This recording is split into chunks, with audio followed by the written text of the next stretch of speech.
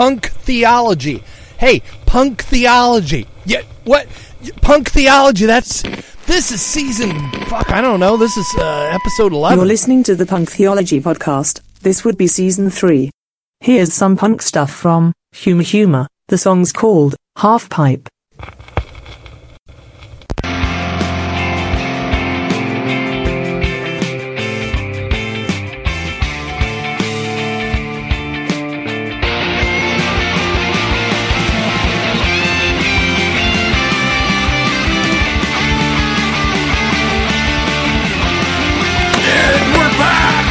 Welcome to Punk Theology! Hello!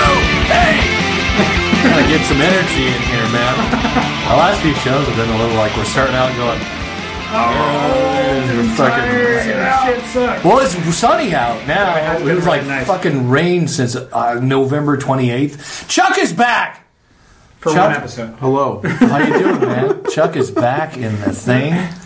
We're on Spotify now. Welcome to Spotify, Chuck. Oh, thanks. I've never been on Spotify before. That's right. Either. I feel privileged. I know. That's right. This is our first fresh show on the new Spotify platform, which is the second largest podcasting. I don't know where people consume podcasts. Anyway, welcome, Spotify listeners.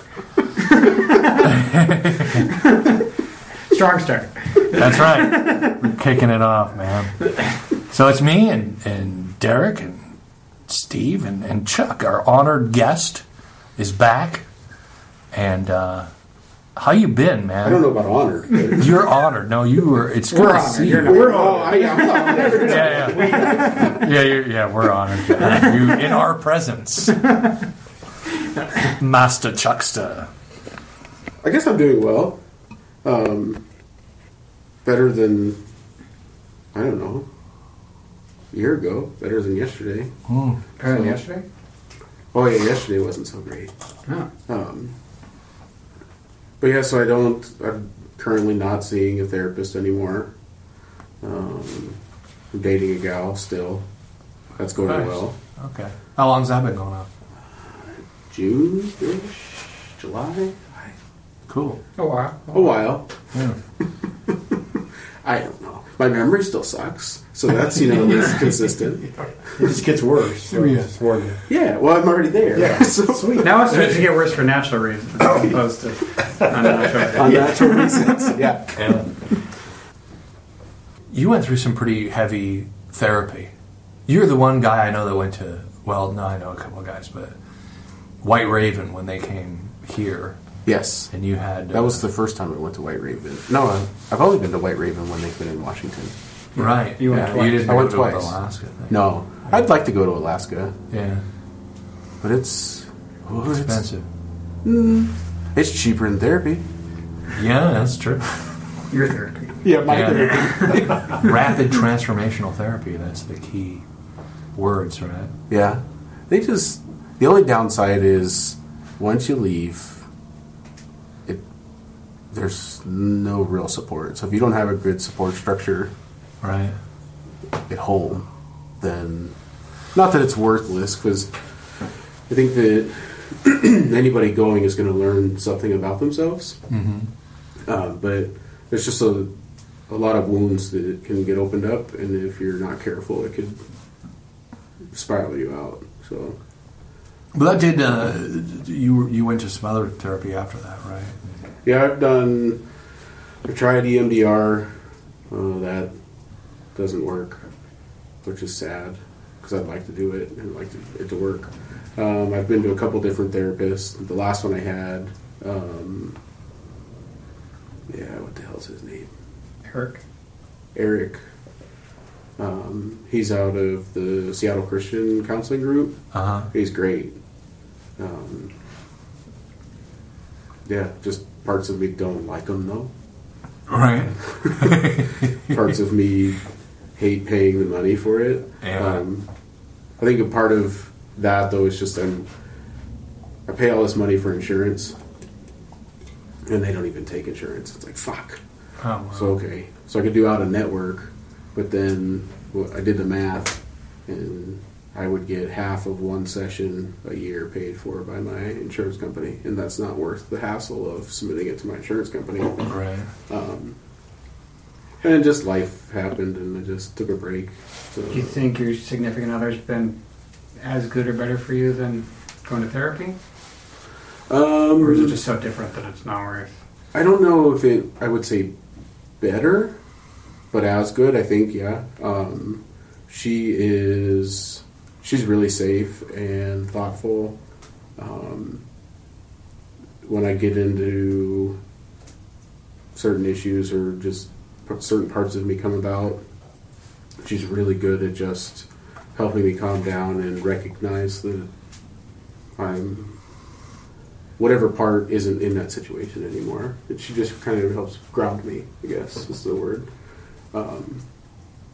Sometimes it works faster than others, and other times it's still just a spiral out of control. And Do yourselves come out with her a lot? all the time. Is she able to engage with them at all? Yeah, there's two parts that that really like her. One of them is almost looks at it like a mother figure, which isn't really good, but is also recognizing that she's not. It's just like a caregiver figure. Just a almost. nurturing. Yeah, just a nurturing person. Yeah. And it's really just showing those selves too that there are people out there that are actually caring that don't have a motive Right. for something else. Right. And to catch listeners up, this is not like a split personality thing, but it's something that you struggle with as a... How would you describe it? Is there a word for it? Well, it's a form of like dissociative identity disorder, which is Okay. what the multiple personality disorder is Right. kind of stemmed from. With doing some research and talking with Eric, I wouldn't say I have the disorder anymore. The disorder is the disassociating unknowingly, and now it's been more of a disassociating and still having the knowledge of doing it. Like I'm still someone else, but it's still me Right. at the same time. And so it's just I don't. Because you've had times where you've talked about on the show, some of the earlier shows, where you would show up at the grocery store and be like, how did I fucking get here? Yeah. Right? Yeah. Yeah, That and that doesn't happen as often anymore, Okay. which is great. I still see and hear shit all the fucking time, which I don't think I'll ever get used to that. Does any of that scare her? No, that she'll tell me. That's great. Yeah. And I guess, and that's actually pretty good too, because I think if she did tell me, then those selves would be more guarded to come out. Right. So they just blindly follow they just know she's not scared. Cool. So, yeah, there's times where I think that she's lying, in the realm of I'll say something like how I feel or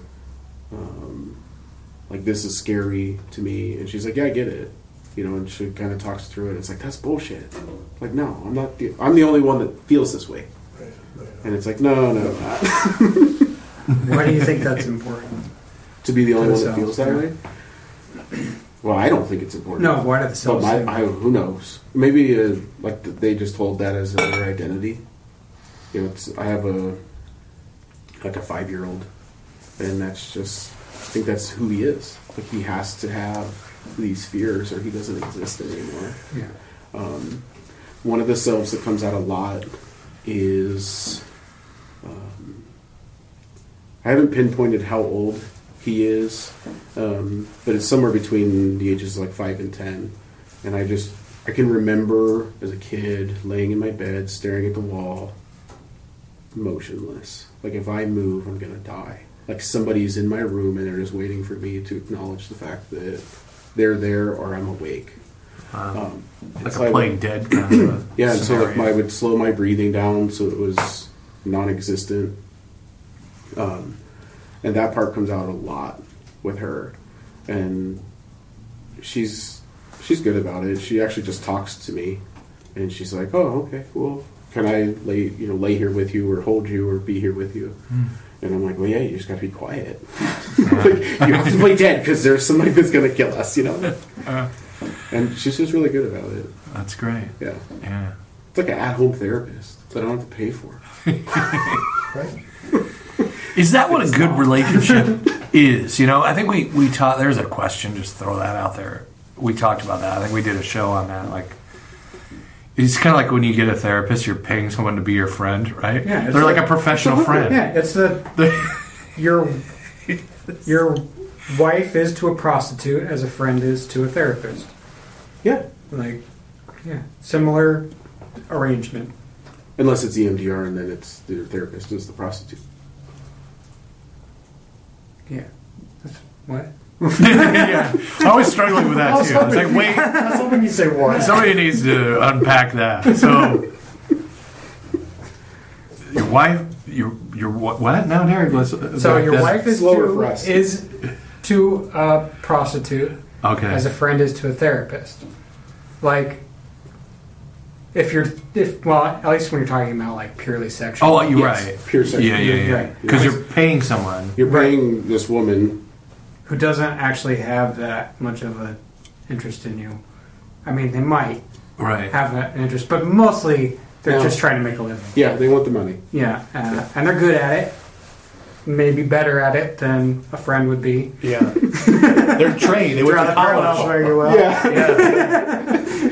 Yeah. They've had a lot of experience, but which can be really valuable. But again, you're paying for it, and they're not probably going to be the person that you can call at 3 a.m. when you're freaking fuck out. Yeah. Whereas a good friend might answer the phone. phone. I mean, has a better chance of answering the phone than your Hey, parents. Chuck. That's right. I'm gonna fall asleep as you talk to me, but I'm I'm still here. I'm here. Yeah. As long as the phone is connected to Right. each of us, we're here. right. Yeah. They're not like, I have your credit card on file, right? We got a half hour on the phone. All right, let's go. So I charge by the minute. There's something to the whole the therapist. So my friend Seth went to the Seattle School for Psychology and Theology, and one of the things they do there for all the counselors, people that want to like work with people as counselors or therapists, start out as a counselor. Or anyway, they force people to be in therapy. Like if you're going to do this and you're going to take care of other people, you need to deal with your own shit, which I think is good. It's a great way to school people. That's one of the questions that I ask any new therapist: is are you currently in therapy, or do you go regularly or often, scheduled? How often do you go? And if the answer is, "Oh, I don't go," it's like, okay. Thanks for this. Goodbye. I mean, not really that short, but it's. I'm not interested in listening to somebody talk. You're just a preacher at that point. Yeah, that's right. A preacher. Hey, come here. Yeah, man. I'm free. Yeah, free. That's a key word. That's a big thing for me and Chuck. Yeah, free. I've interviewed a lot of therapists, and that's always the first thing I ask. Like, tell me your fucking story. Because they usually have a book to sell or something like that. It's like, no. Why do you do this? Why do you think that you can climb inside people's heads and do what you do for money? Like, I want to know that story. And the ones that are resistant to it, like, I have a hard time trusting. I had one guy that came. Well, he sent me emails. And he's like, "Hey, I wrote this book," and da da da da. I'm like, "Okay," I had him on the show, and he was a little resistant to talking about his own story. And since then, he's written a few more books. I'm on the show again. He's like, he's sending me emails and stuff. It's just I have a hard time trusting someone who's not and he did talk about his shit, so I'll give him that. But it's just it was a little like I had to pry, I had to poke at him, I had to kind of yeah. And he's kind of uber Christian dude too. Did you hear about the mathematician who was constipated? No, he worked it out with a pencil. There you go. Little dad joke to spice things up. I was thinking of the same joke. I was just waiting to tell it, but thanks. Derek is a millennial, but he's got to that age where the dad jokes are starting I've always been into dad. I love telling. I don't. people send me bad puns all the time. I don't think it's funny. I don't think puns are funny. I don't like other people telling me dad jokes. I like telling dad jokes because I like the reaction that I get from other people. Right. It's kind of like I kind of like making other people miserable, and it's a really socially acceptable way to make a bunch of people like have a little bit of pain on their face. So it has nothing to do with me actually finding the joke funny. It has more to do with me getting to make somebody's day a little bit more miserable. Right. And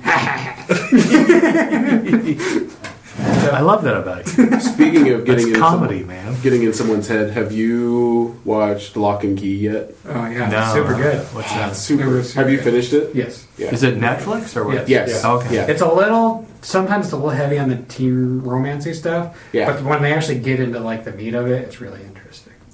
Yeah. But You've seen this show, Steve? I've seen it advertised. I was watching The Hunter. oh yeah, Hunters. That's supposed to be pretty good. But It's not for Steve. I don't know. That Well, means no. I heard a story on it that it's quote based on true events, but there's stuff in there that's not true. Like Right. there was a human chessboard that the Nazis were playing with the Jews, and instead of they were killing the Right. Jews, with the bishop would kill them and the king and all that, which you don't know. The acting is not too bad, but Al Pacino's in it. He's a lead Nazi. It's pretty dark. It's not a I film. hear it's a bit Tarantino-ish. Yes, exactly. That's exactly how it is. Anyways, So we're talking about real shit. Did you know that the Art is kind of like there isn't an S on the end of that word? Say that again, Chuck.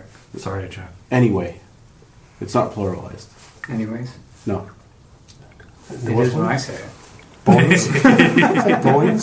Yeah, Boeings. I love when people say Boeings. So do you find things triggering you less now? No. They still Anyway. trigger you? Oh yeah, they still trigger the shit out of me. And it's Like me saying anyways. yeah. I'm just going to say it like 8 more times. Okay. Yeah, but Anyways. Anyway.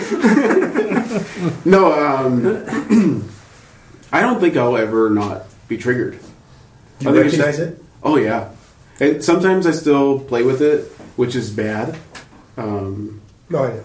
Other times I feel like I'm back in kindergarten with recognizing it. It's like, damn, I've been like really upset, pissed off, and angry for the last 3 hours because this triggered me. Then I just let it carry away.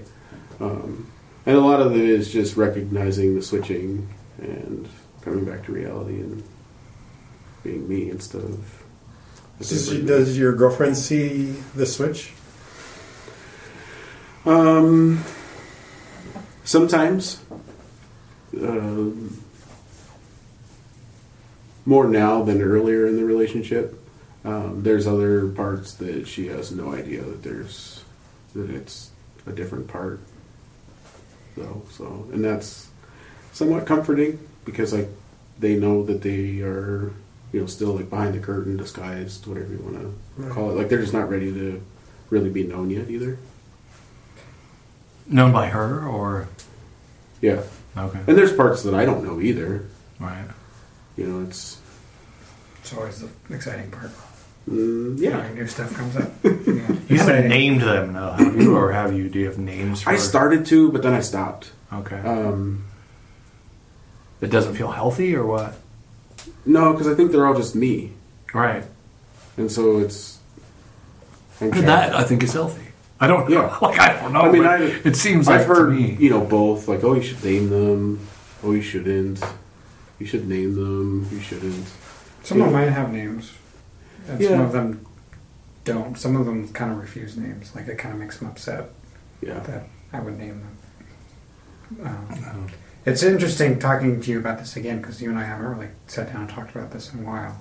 But you and I both times we did mushrooms, we synced up on the. I have a version of dissociative identities. It's different than yours, but you and I sync up at least being able to kind of recognize that in each other Yeah. and some of the same experiences. And it's been interesting in the last 3 months how much of that has gone away for me, where I just don't have as easy access to them. And I've been trying to figure out, is it because I haven't done mushrooms in a while? Is it because I've stopped doing EMDR? Is it because I've switched medications? Is it a combination of all of those? Is it because the work I did actually started helping? Yeah. And I find myself, they're still there, but they're just much, I don't know. Sometimes I think they're much more integrated, and sometimes I think they're just buried. And it's hard to tell which is which. Yeah. But it's been weird. It's weird remembering having such easy access to them, and then all of a sudden it's just not as easy as it used to be. Which in some ways has been really nice because it's been a nice break. That was one of the big revelations of the last 5 months. Is I really kind of stretched myself pretty thin in terms of how hard I was working on stuff, and it was a really good time to take a break. But trying to figure out what the next step of growth looks like is interesting. And I kind of, in many ways, I miss having that access. I understand that. So easy. Yeah. And I worry about them sometimes. Like, maybe they're being ignored, maybe they're not actually as integrated as I think they are. Maybe they're going to be super pissed when I get access to them again. When you unbury them? Yeah. Yeah. Yeah, so and it's really hard for me to be optimistic about it. I find myself drifting towards pessimism a lot. Just assuming that they're upset with me. Have you ever had a time where, like, you were being pessimistic about it, and it's like, damn, like, I'm just burying them, and then maybe, like, one of them kind of come to light and show you that not necessarily they're being buried, but they're okay? Or the opposite. Not that strongly. Maybe. I mean, the one that most commonly speaks for all of them is Wednesday. Yeah. And she's, I don't know. She just feels quiet, I guess. Like she's still there. Have you been able to care for her? Love her? Like, I don't really know that I've really focused on that much lately. And again, part of that might be, I think it's most likely both things. One, they're being buried, and two, they're being integrated at the same time. Right. So in some ways, I think they are getting ignored, and in other ways, I think I just don't have as easy an access to them as I did, especially when I was doing EMDR. Well, and that's the other thing, too. It could be, like you said, both. So, like, they're not being poked. Right. I'm not bringing them. I'm not summoning them every week. Yeah. To fuck with my Which, life. so not only were you being strained, but your parts were being strained Right. as well. Because you were writing these, like... That was at the very beginning. Have you done any of that lately? I haven't done any writing in a while. This winter's been very mellow for me, which has been a good break. I think, like, November, December, I was just absolutely exhausted. And I was worried about myself. Because I did a whole bunch of changes basically at the end of the year. I hit the brakes really hard at the end of the year is what happened. Stopped doing EMDR, changed my medication, came off of the rest of the mushroom trip, no more mushroom head, all within like a 3-month period. And part of me was really worried because I was just so tired November and December that was going to be my new normal. So I kind of got panicky, but like just super lethargic at the same time. And then slowly some of my energy started to come back and my ambition. And in retrospect, I was like, no, you went really hard for 2 years. And it took you 2 months to just catch your breath again. It has been, it's quieter, which, I don't know. I get so grass is greener with that shit. Like, some days it's like, man, like, I really miss getting after it. But then I have moments where I can pretty clearly remember how I was like at the end. I was like, shit wasn't so good. Like, stuff got pretty bad. And trying to figure out what that throttle looks like. Like, when I get, and I want to go back into it at some point. One, the question is when. And two, like, should I just go after it for like 3 or 4 months hard? Should I try and, Well, so go not halfway, but your brain's a throttle muscle, back? right? Yeah. I mean, if you show up to the gym today, I'm assuming you don't go to the gym. I go to the gym. Okay. So why? I don't. Okay. So if I just showed up at the gym, I'm not going to do 200 push-ups today. Right. Or tomorrow. Shit, I'm not going to do 200 push-ups I might be able to do it. I'm much meaner to my brain than I am to my body. Yeah. Yeah, and brain workout stuff or emotional workout stuff seems like it seems more taxing, and it tends to linger longer. Like the pain of it tends to, I don't know, for me, I have a weird thing around scars and wounds. What's a scar, what's a wound? I have a scar on my hand right here, on my pinky, and I can't feel most of my pinky. I have Sounds another like a wound. What's that? It sounds like a wound. Yeah. Well, that's kind of the analogy, right? Yeah, that's kind of the analogy, though. But Right. so some stuff's going to heal, and some stuff's just going to be there, and you got to kind of accept both, right? And then you kind of walk through your life, and I think that's the art of life. Serenity is a big thing in recovery, where can I know is the prayer, right? God, give me the ability to accept the things that I can't change and to change the things I can. And so that's kind of the scars and wounds thing, I think. But serenity isn't something you get to or you pray for and God waves a magic wand and all of a sudden you're just, I have serenity. Like, I think it's part of its consciousness. I was going to say, why can't Yeah, wouldn't that be great? Yeah. I still believe in Magic Jesus. Fuck yeah. He's awesome. The best Jesus. Best Jesus. Best Jesus is Magic Jesus. But much like the tooth fairy, I don't think that Jesus is Magic Jesus helped me whenever I went to White Raven the first time. Yeah. I went there because I was sexually abused, and I came back and I stopped smoking. Yeah. Yes. That was Magic Jesus all the way. That's a cool Weird side backwards Mac did. Yeah. He still exists, though. Yeah. Oh, man, that first time at White Raven, that was some crazy shit. It's like a second-rate genie. I'm like, thank you, but this was a wish but not number one on the list. No. That's an interesting thing about you guys as my friends, because you're both like, you have that engineer brain, and I'm more like, I don't think that way at all. I have a hard time with numbers and my fucking checking account, much less some of the stuff you guys do. But what's cool about, so Derek, you haven't been diagnosed with a dissociative personality disorder, not officially. I But technically haven't either that I know of. oh yeah, see, but you get that, and when you did the dead children kind of exercise, and that became this writing thing that you did, and it welled up from inside of you, and you got it out of you, and it had these effects on you, and you started to identify different parts of yourself as those kids, Yeah, they're still there.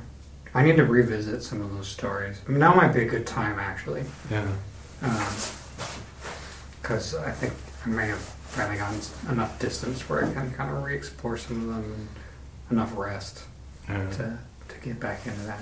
But What is your hope? Chuck. Yes, I know that Steve was looking at me. I guess my hope, it's actually relevant right now. My hope is to be able to stay engaged. I'd much rather, switch the conversation from what you and Derek and Russ were talking about, and just ask Steve, hey, you're being quiet. Talk.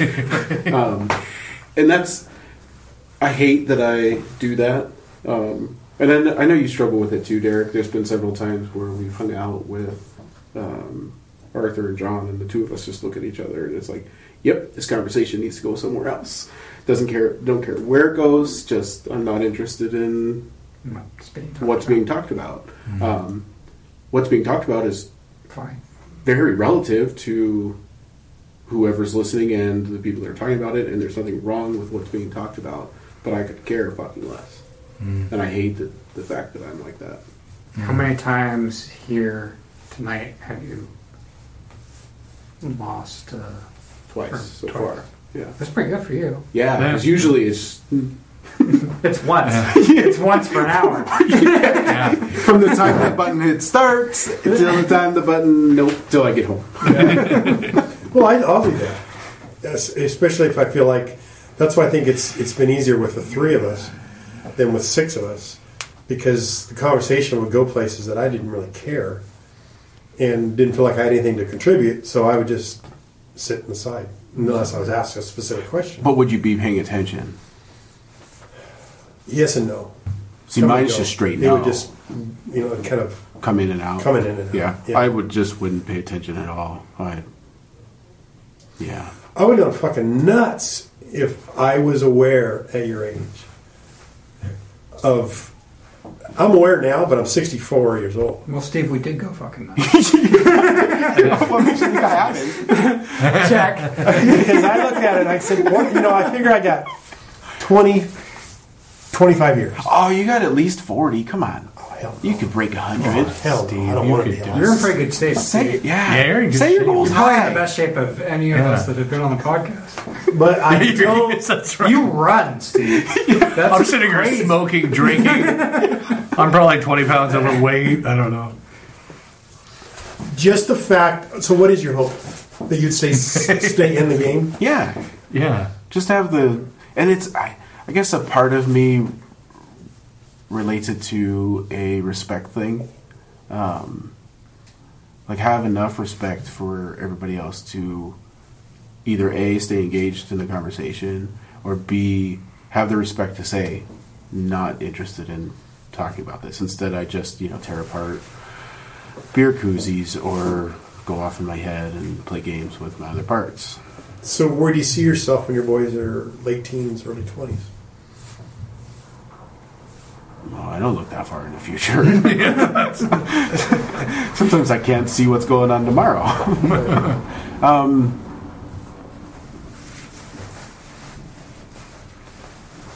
Oh, that's rough. Because I see a bunch of different paths. One, they just, and it's polar opposites. Like, right, they hate me, they don't talk to me. One of my fears is that I have a relationship with them like I have with my parents.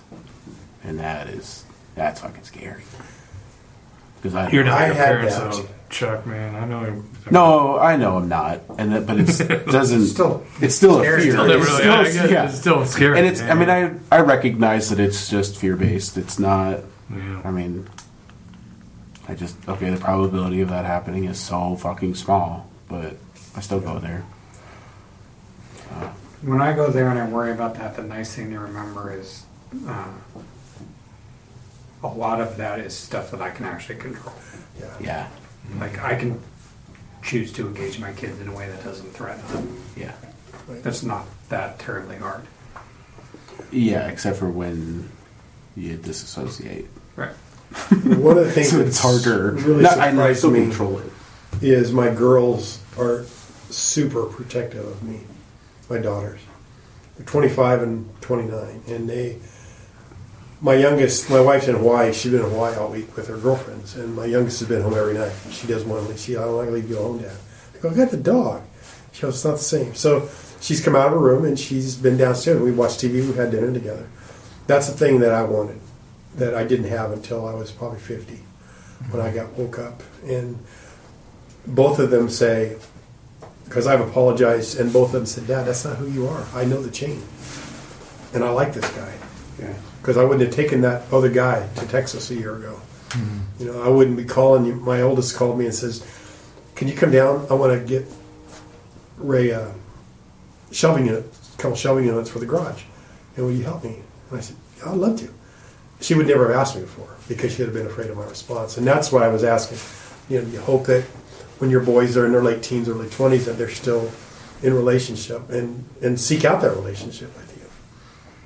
I don't have a boy, so that's what's different. My son-in-law, but it's not really a boy. I mean, we'll talk sports all the time, but that's why I was asking about, what are your hope? Where do you see them in their late teens? Noah's 19. And, Not living in my house. That's for sure. well, would that be so bad? But you never know. That's right. No, because I can understand that I will be in a different place. Today, yes, that would be very horrible. I don't want my children living with me any longer than they have to, but I also take care of them now. They're not... I mean, they are self-sufficient to a point. I was actually talking about this with my girlfriend. So there's a couple at church that homeschool their children, and the oldest. So to catch everybody up, I teach Sunday school at my church. Sometimes the schedule is really weird. Anyway, so their oldest will respond to when you ask her to read. She says, "I don't know how," which isn't true. She just doesn't read very well, even for her age. And that's fine.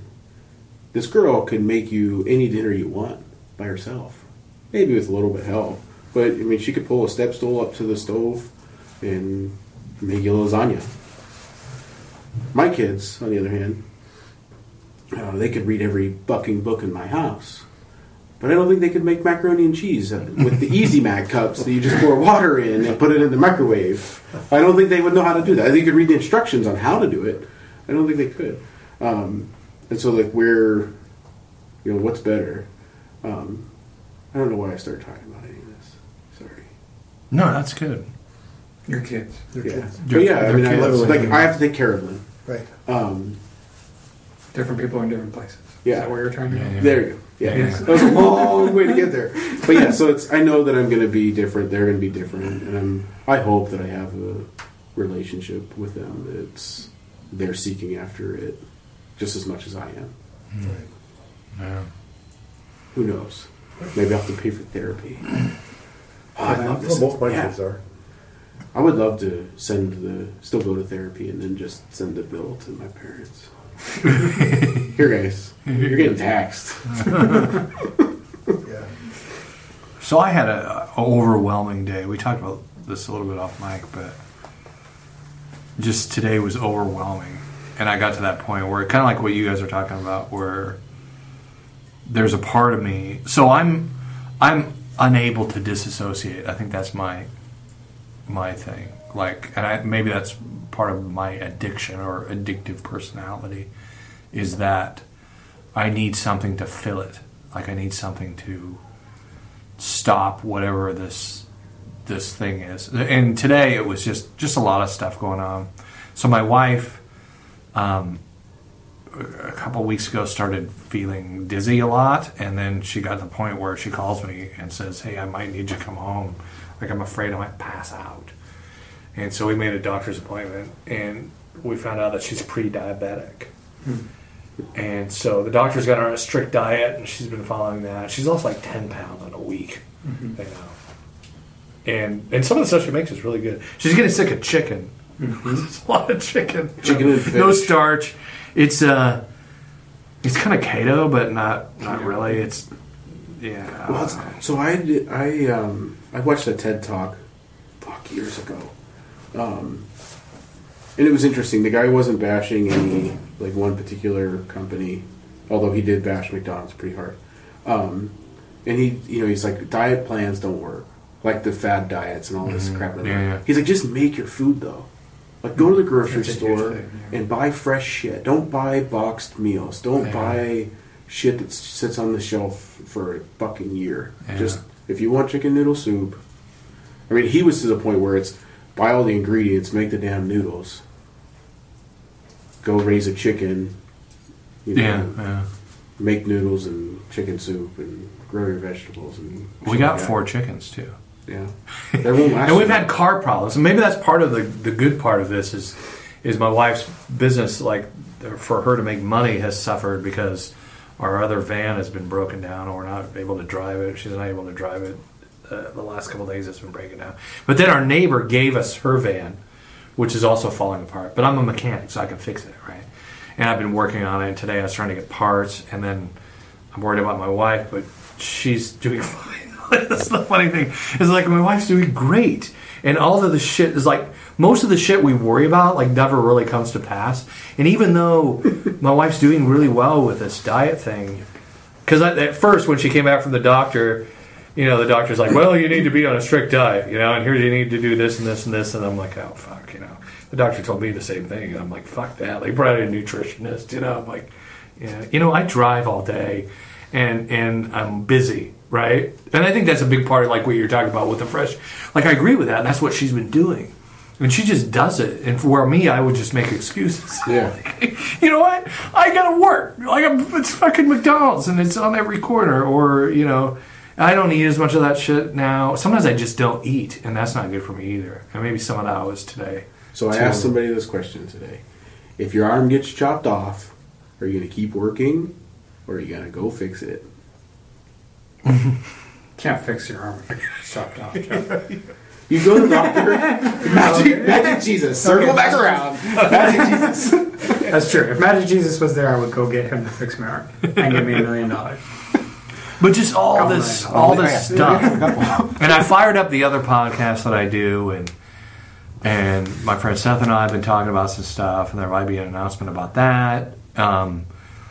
But so I have that on my plate. I got my wife is dealing with this, and I love her, and I don't want her to die. That's another fear that pops up. You know, cancer and all, you hear all this shit. Diabetes, no fun. Diabetes, and it's in her family. Like, and she has an aunt that's like super fucking athletic, runs triathlons and shit like that. She's got diabetes. Yeah, she's diabetic.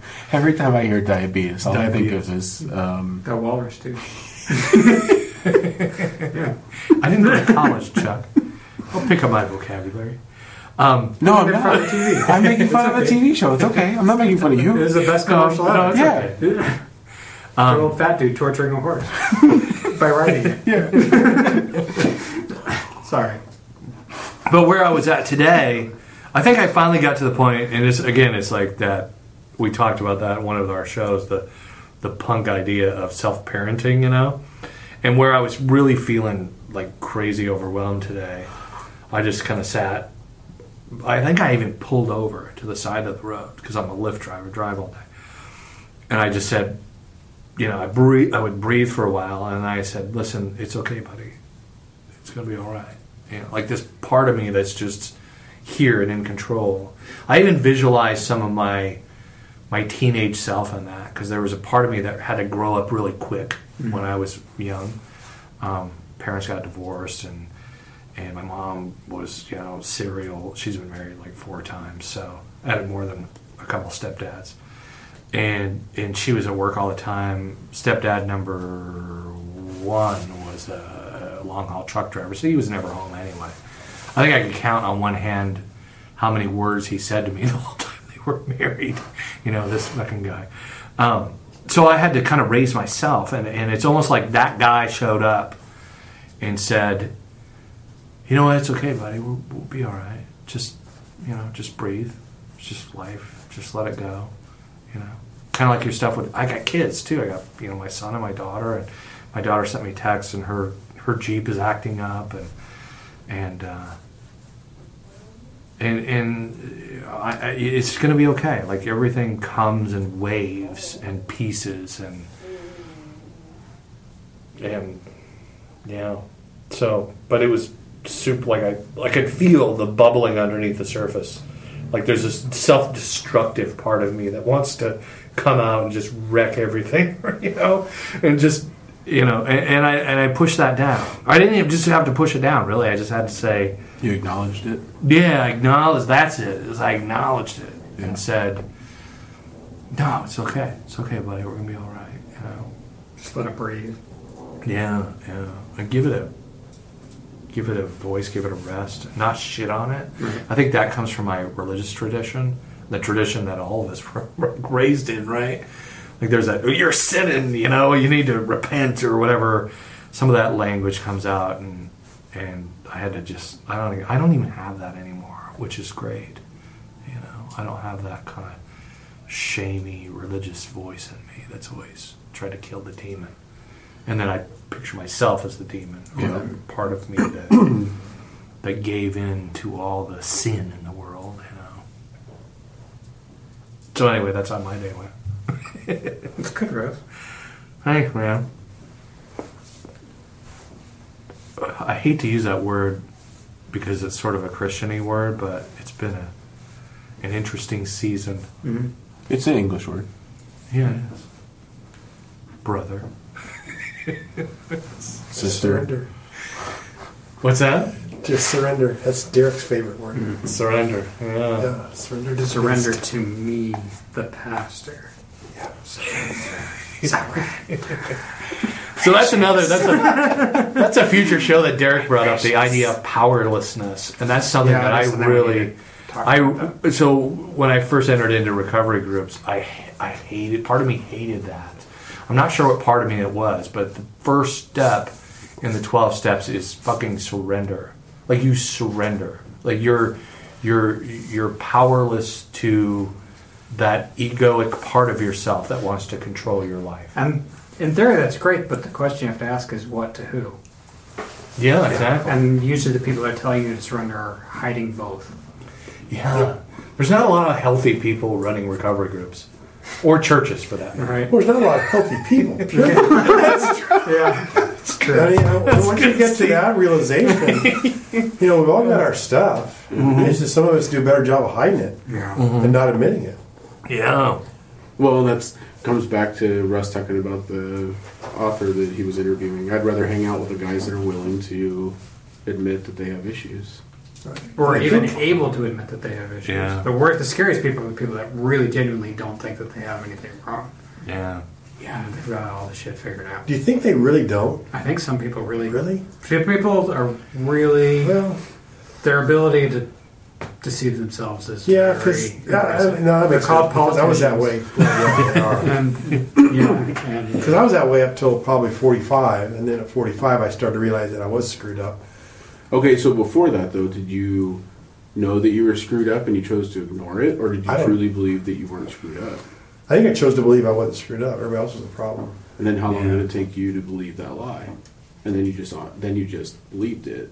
It wasn't that you thought you were screwed up. You honestly just believed it. I think that was probably most of my childhood. Yeah. And even in the church, when I first started going back to the church, it was all about a bunch of rules. This is what you did to get this. And that's kind of the way I was raised, is that if I behaved, then I felt like I was loved. And then when I still feel that today, that I struggle with that.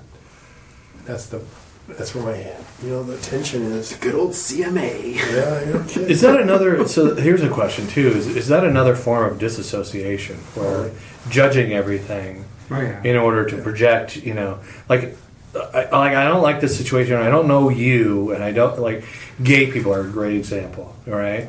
Like, Christians trying to understand maybe their gay neighbor. And they're told to love their neighbor, yet I don't know them, and I'd rather demonize them. Well, see, that's the whole issue, too. Like some of that... It's not easy to love your neighbor. I mean, it's Right. easier to follow a set of rules than it is to love your neighbor. Yeah. I mean, it's easier to just not drink and chew and watch R-rated movies than it is to love your neighbor. Yep. So that's where I think a lot in the churches, what we've done is that we set up these rules because they're easier. I think dissociation has two distinct flavors.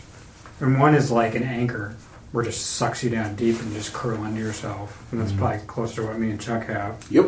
And then the other type is a buoy, where you can't go deep ever. And it just, every time something comes up that starts to draw you down, it just sucks you right back up to the surface, and you just live your existence Yeah. Well, I would have been there. Trying to manage everything. And I think that the buoy is actually worse. Oh yeah. Because the anchor, you've experienced death and you're still there. Like, you're not really dead. Right. You felt it, and You can still get lost in the anchor. oh yeah, And the buoy, You're functional. You're less likely You can to be kill functional. yourself if you're the buoy type. More likely to get arrested, but less likely to kill yourself. No, I think So no, I might disagree. I think that you. So I was asked that when I drank myself to death. People came to me and said, I was 16 years old. I drank a half gallon of rum, and they said, "Did you try?" And I died. for like 2.5 minutes. But they asked me, like people would ask me, did you try and commit suicide? Was this a call for help or whatever? And my answer to that was, I don't know, maybe, maybe I was trying to destroy my. I was self-destructive at the time. I didn't give a shit whether I lived or died. Yeah.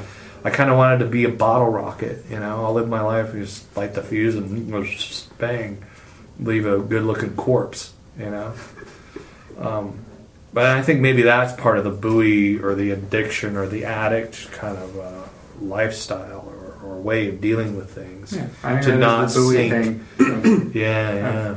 And every time your nature starts to draw you down into the depth, you have to find something external that. Because some people are naturally like that. Those people drive me crazy. That just cannot. Like, there's just nothing deeper than an inch. Yeah. Like, they can't do it. You think And then the people I think they'll have to do it someday or it'll kill them. Right. I think a lot of people die like that. I think a lot of people just skitter around. I think on the surface. for me, it was the fear of what I would see when I looked into that. Well, I guess my question I have too, though, is are they able to do it and they choose not to, or are they just not able to do it? I think a lot of them are not able to do willingness, it. right? Like there's just not. Then we get into Half it. disassociation again. Because if you can disassociate, then you never have to go deep. Right. I think it's like almost like a hardwiring thing. And I have some specific people in mind that I'm thinking about that. And I did it really well at the beginning of this. yeah, we broke you. You were gonna get arrested. Now you just want to kill yourself. When I met Derek, I've always wanted to kill myself. Oh, okay. Well, then you weren't that good at it. No. doing Bible study that was just like fucking torture with people like that. Because there was a lot of people in Bible study who were kind of buoy people. Like all of a sudden religion became their kind of like surface ocean that they were floating in. And it drove me nuts when people didn't want to, like, there's some pieces of texts that are super deep, and I'm like, let's talk about that, like let's get into that, and it was always about those people over there. It's like they just project out, so you take a Bible verse and project it at the world and how the world is sinful and how the world, like, no, how does that hate you? Like, where does it get inside of you? And it drove me. Like, I would even say that in Bible studies. Like, I don't need fucking a social club. I think there's a lot of people out there, though, Russ, that haven't experienced the level of crazy shit that trauma.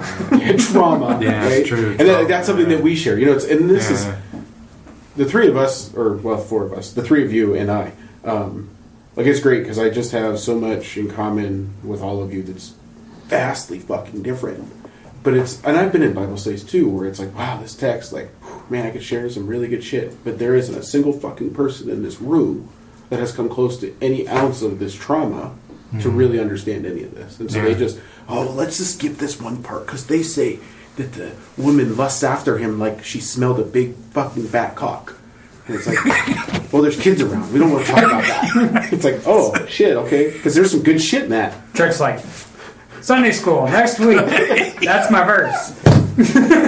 No. Oh, man. Please write, too. That's the difference, is I won't do it because I know me. Scruff McGruff, Chicago, Illinois, 61652. Like I said, arrested. Yeah. Sorry, I didn't mean to interrupt your... No. Your Sex is a big one, though. Songs of Solomon, like, in seminary, they wouldn't let kids even touch that book because it's so sexually explicit, Come on, how many churches do you think pass over David lusting after some woman, and so he calls her husband back from war, and then... Right. Well, what they do is they do a sermon on porn, and it's usually because the pastor's looking at porn, and he's not telling anybody that he needs to do a sermon on it because he read that piece of scripture and thought, that's about porn. That is an interesting thing that perspective on churches now.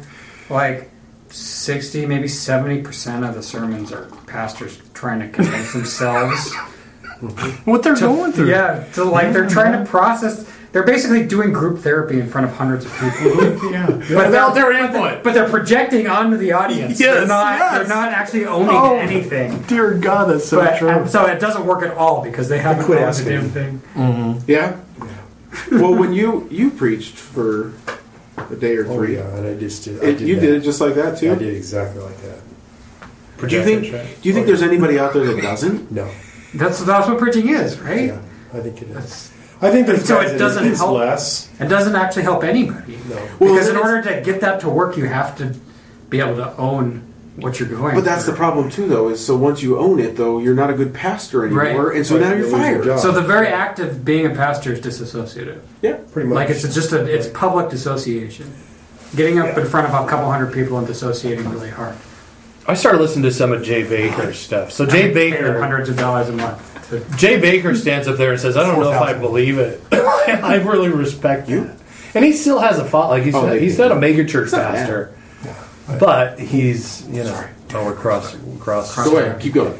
But yeah, so Jay Baker, I mean, I heard him say that. I've listened to some of his sermons through Revolution Church in Minnesota or wherever he's at, and he said stuff like that. Like some days I'll be honest with you. Some days I just don't believe it. I don't even know if I'm a Christian, And I'd like to believe. He talks about the interventionist God. Like, is that a thing? Just stuff that is real honest. And he still has people that's the kind of church I want to go to, or the people I want to be around. I was reading something I shared like 4 years ago, and it was a quote by Nikki Sixx. I was reading his book, The Heroin Diaries. I think it was in The Heroin Diaries, where he said everyone's got baggage, and he goes, I trust the people that have baggage because they've gone through some shit in their life, and they're the ones I want in my corner. It's the person who claims they don't have baggage that I don't trust. Yep. And they're willing to put it out there in the world, or put it out there. And that's why I respect this whole group and this relationship with Chuck. And I'm glad you're back, at least tonight. And it's good to see you, man. Yeah, it's good to be seen and see you guys too. Good to be heard. Yeah. No, but What? I wasn't listening. Thanks for listening to Punk Theology. It's a little late for tears, isn't it, Barbara? Even though you didn't know it was going to happen today, you've still had your whole life to prepare for it. Of course, you've gotten into the habit of not being prepared. And now it's a little late, isn't it? You're a creature of habit, Barbara. We all are. Unfortunately, not all of your habits are good ones. This was how your day started. Started wrong. Shut up! Thanks for listening to Punk Theology. Wanna make a punk robot joyful, jovial, jolly, gleeful? Hit that subscribe button. Like, as if the PT podcast was your Lyft driver. Would you please leave PT that coveted 5-star review? Thanks. You fucking rock.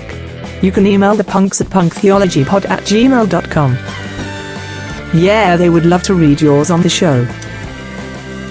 Follow Punk Theology on Twitter @punktheologypod. And don't forget to join the Facebook group, Punk Theology Pub.